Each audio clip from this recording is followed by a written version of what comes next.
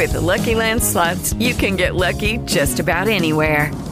This is your captain speaking. We've got clear runway and the weather's fine, but we're just going to circle up here a while and get lucky. No, nothing like that. It's just these cash prizes add up quick. So I suggest you sit back, keep your tray table upright, and start getting lucky. Play for free at LuckyLandSlots.com. Are you feeling lucky? No purchase necessary. Void where prohibited by law. 18 plus terms and conditions apply. See website for details.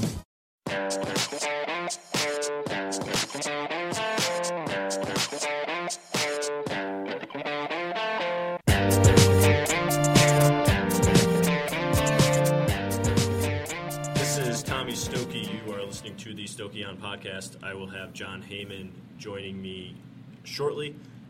It is November 18th, a Friday. We are recording. The big news going around and what the big news is going to be all off-season is Chris Sale and whether or not the White Sox are going to trade him. I wrote this week that ultimately comes down to whether or not the White Sox will let their general manager, Rick Hahn, do his job. It's not a secret in the industry that he has been wanting to sell, wanting to blow this thing up and start fresh. He's made some good draft choices, Tim Anderson, Carson Fulmer, Zach Collins, just to name a few. But he wants to rebuild, and they've been stuck in the middle for a long time, and it does nobody any good to win 80 games, win 84 games or 78 games every year, and that's kind of where they're at. The interesting name that keeps coming up in trade talks with them is the Atlanta Braves. First reported by Jon Heyman that they were interested, very interested, and that the White Sox are seemingly serious about moving him this time. I don't think, that the Braves are a match, because word is that the White Sox want to build around hitters, and they want to get hitters back. That's not in the Braves farm system. They've got a couple okay pieces, but outside of Dansby Swanson, you're not getting a top-tier guy from them. But the bigger issue here to me is that I just don't think the Braves are ready for him. They still have holes offensively. There are still questions about the rotation. I know that you signed R.A. Dickey and Bartolo Colon. You kind of know what to expect from them. You hope to get a lot of innings. But are they going to start a playoff game for you? Is that how you're going to look at it? I'm not so sure. You've got Julio Teheran. You have Mike Fulton-Evans. If you throw a Chris Sale in there, yeah, they're better, but I just don't see them being a playoff team in 2017.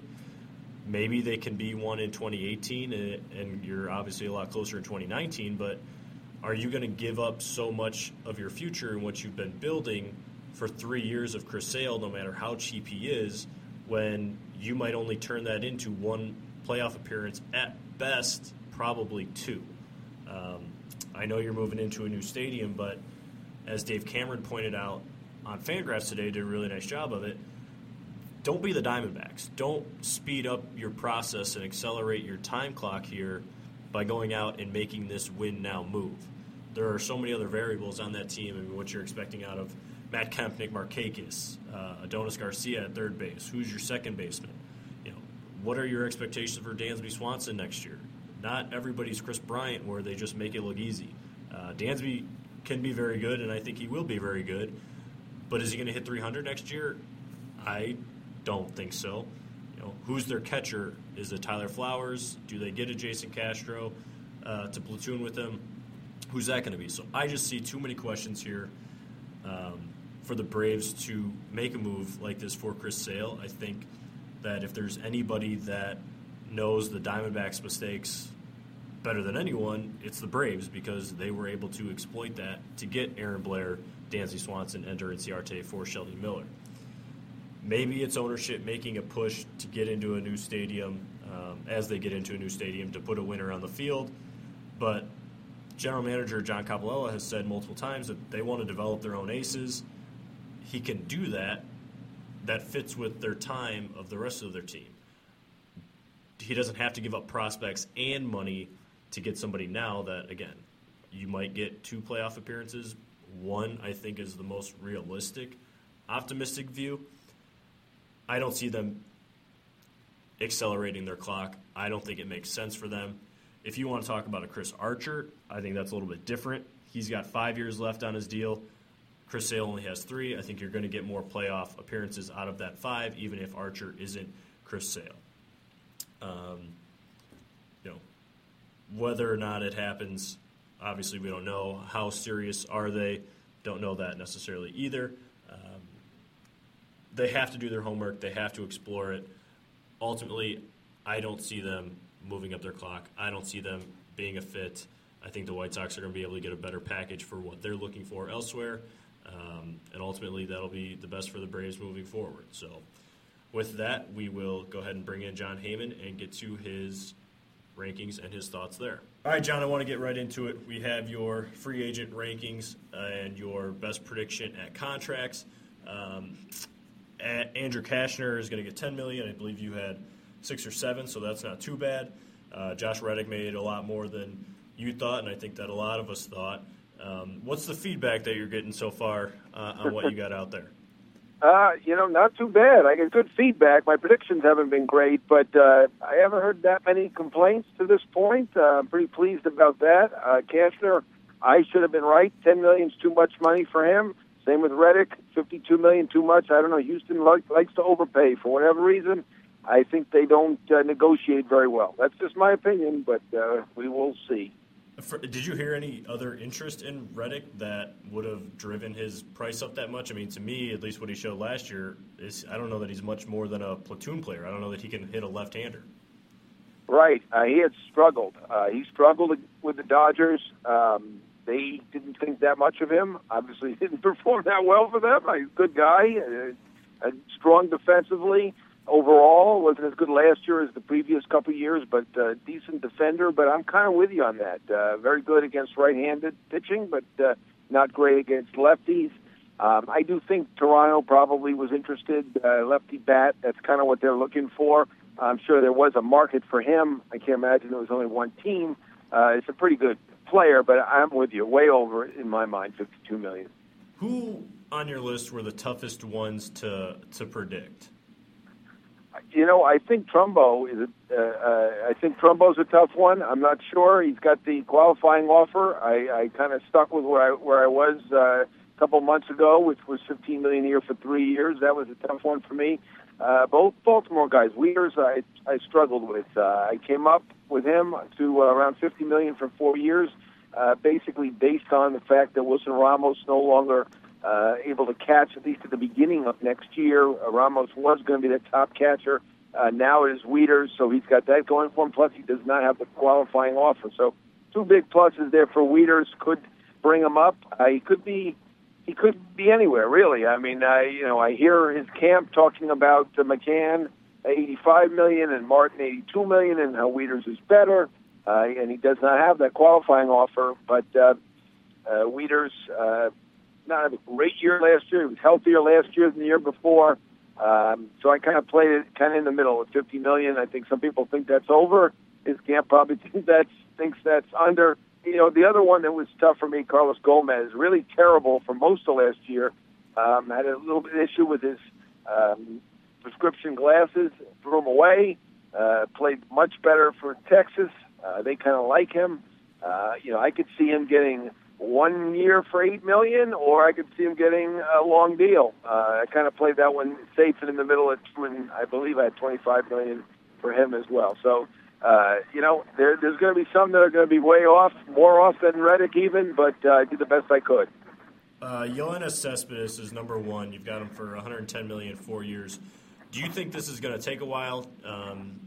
Do you think, how many teams do you see getting involved? Where do you see this one going? Is this going to be something that takes even past the winter meetings, or maybe happens pretty quick? Because the Mets seem to think that they're going to have to wait a while. Yeah, I think most of these big guys wait a while. I know Bernie Williams signed back with the Yankees, and that seemed like it took a while. And that was, I'm going back many, many, many years, 1998 now.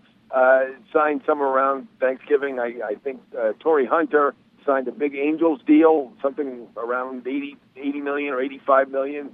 Or $90 million, maybe it was, right around Thanksgiving. I think that's rare, especially with a guy like Cespedes, where there's some huge pluses and then their perception of some knocks. I don't see those. I like the guy. I think he's a really good player.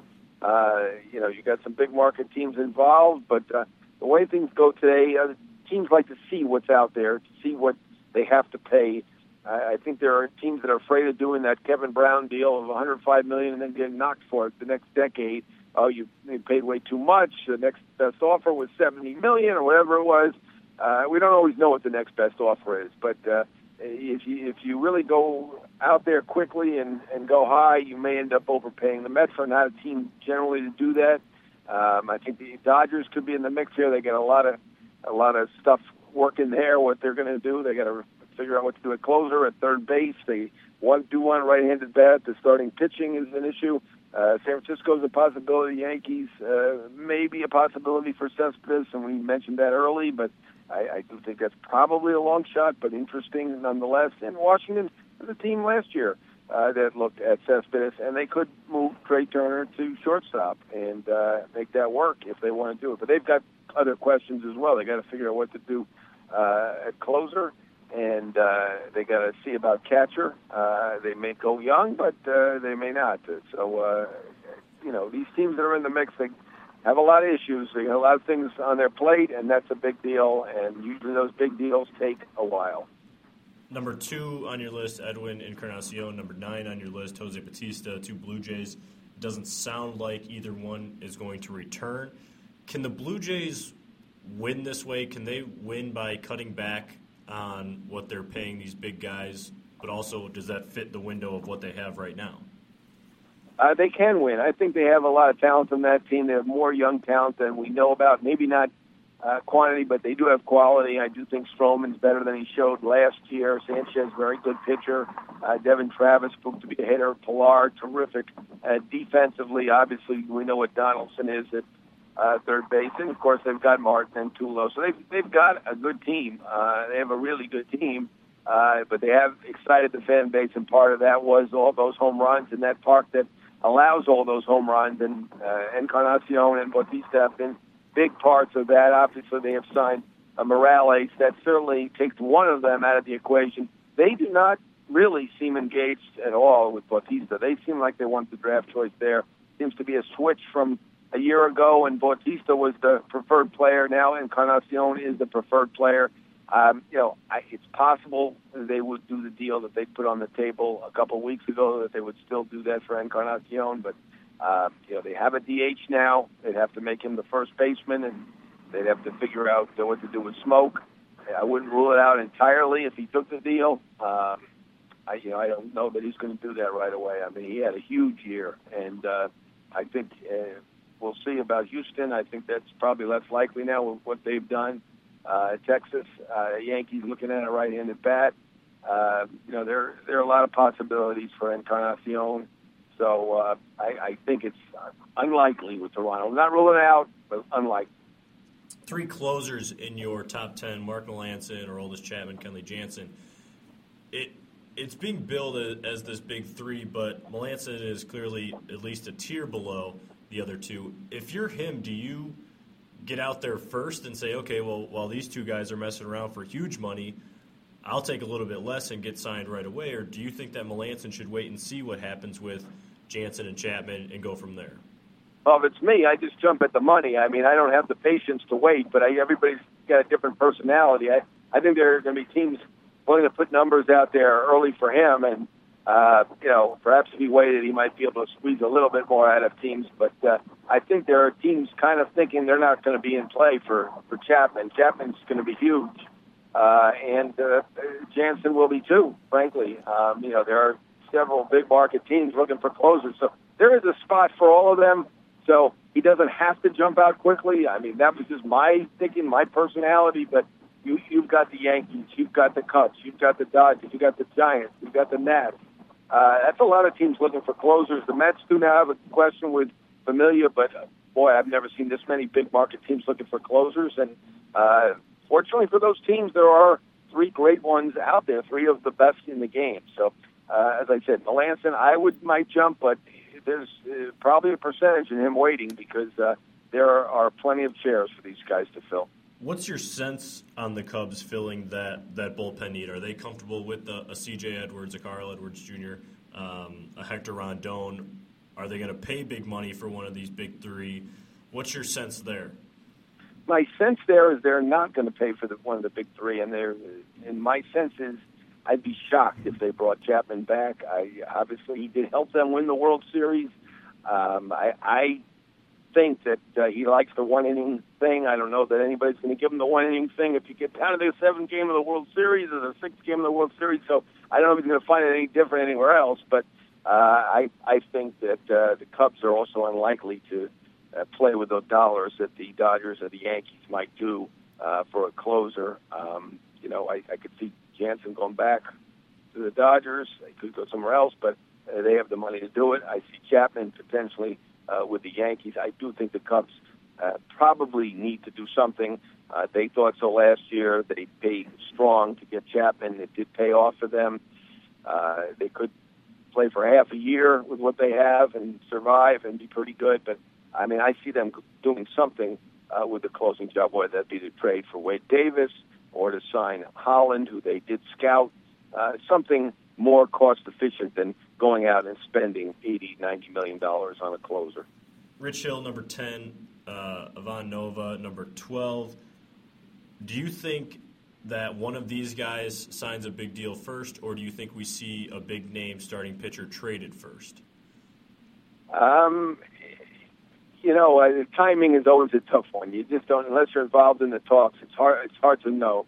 I will be surprised if Sale is traded quickly. I do know the Braves and the Nats and many other teams are very, very interested in him. Understandably, $38 million to go. One of the best 2 or 3 pitchers in the game, still under 30 years old. I think teams are going to try to look at these type of players first. The players in trade, whether that be Sale or Archer or Sonny Gray or whomever they could get in trade, they're better than any of the free agents. They're better than any of the free agents at this point. That is a very weak free agent market. So I think those trades will be investigated first. Whether someone pulls it off first, I'm not so sure about that.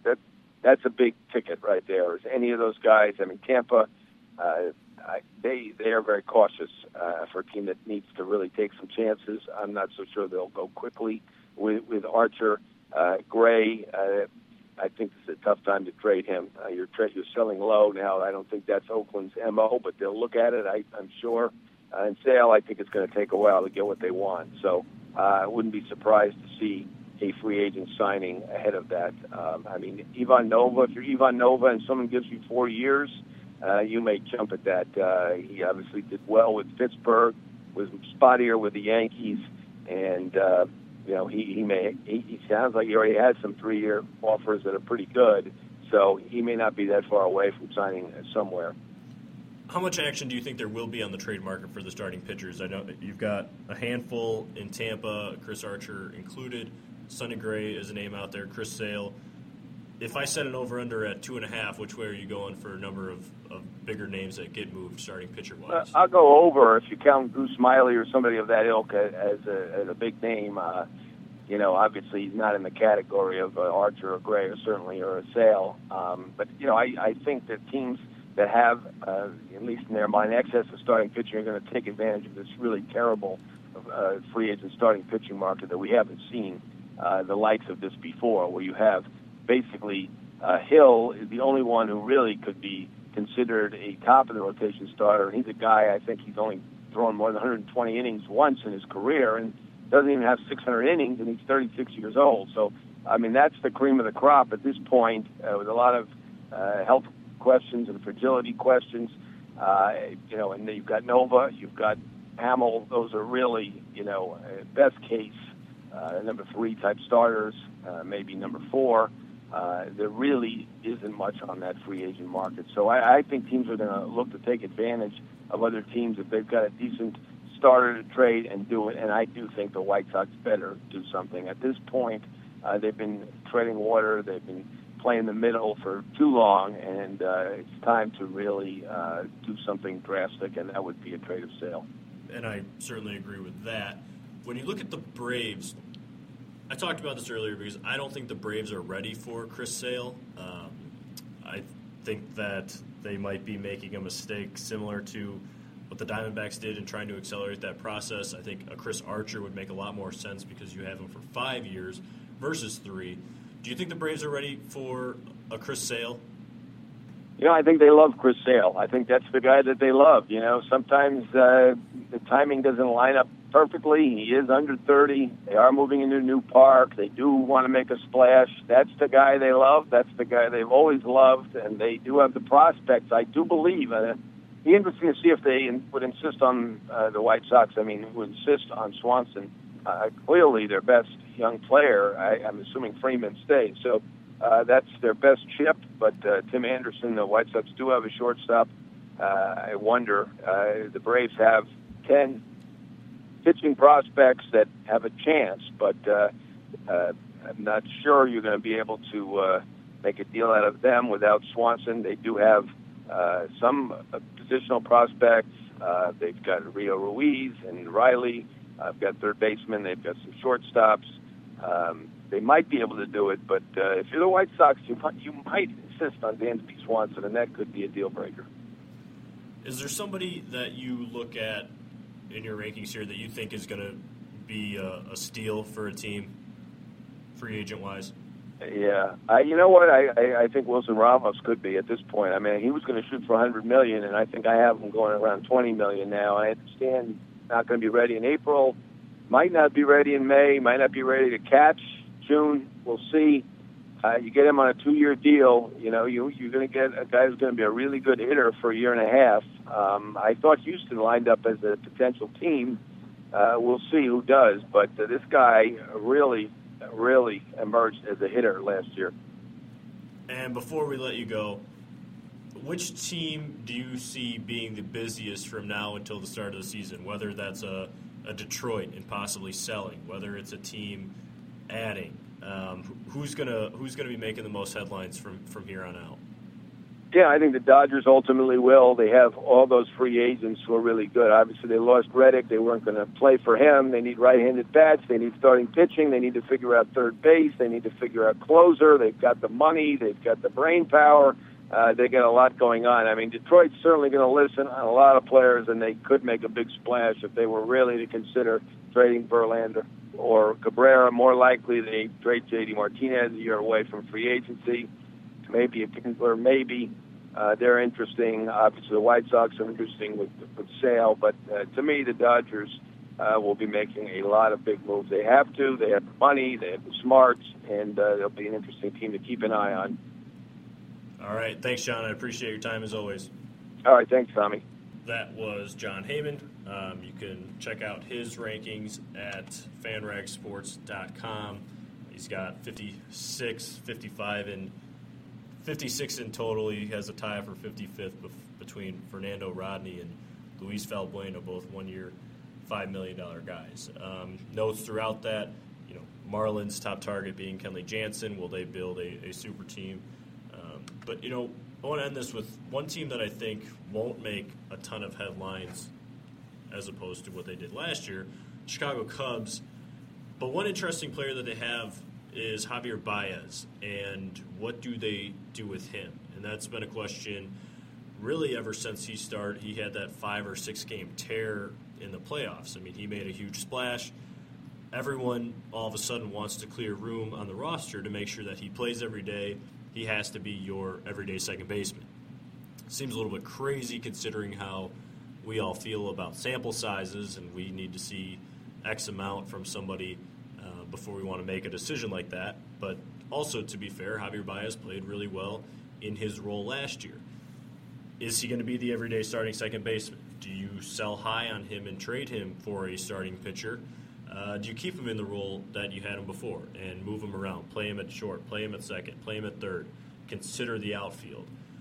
Ultimately, I think that's what happens. I don't think they change anything with him.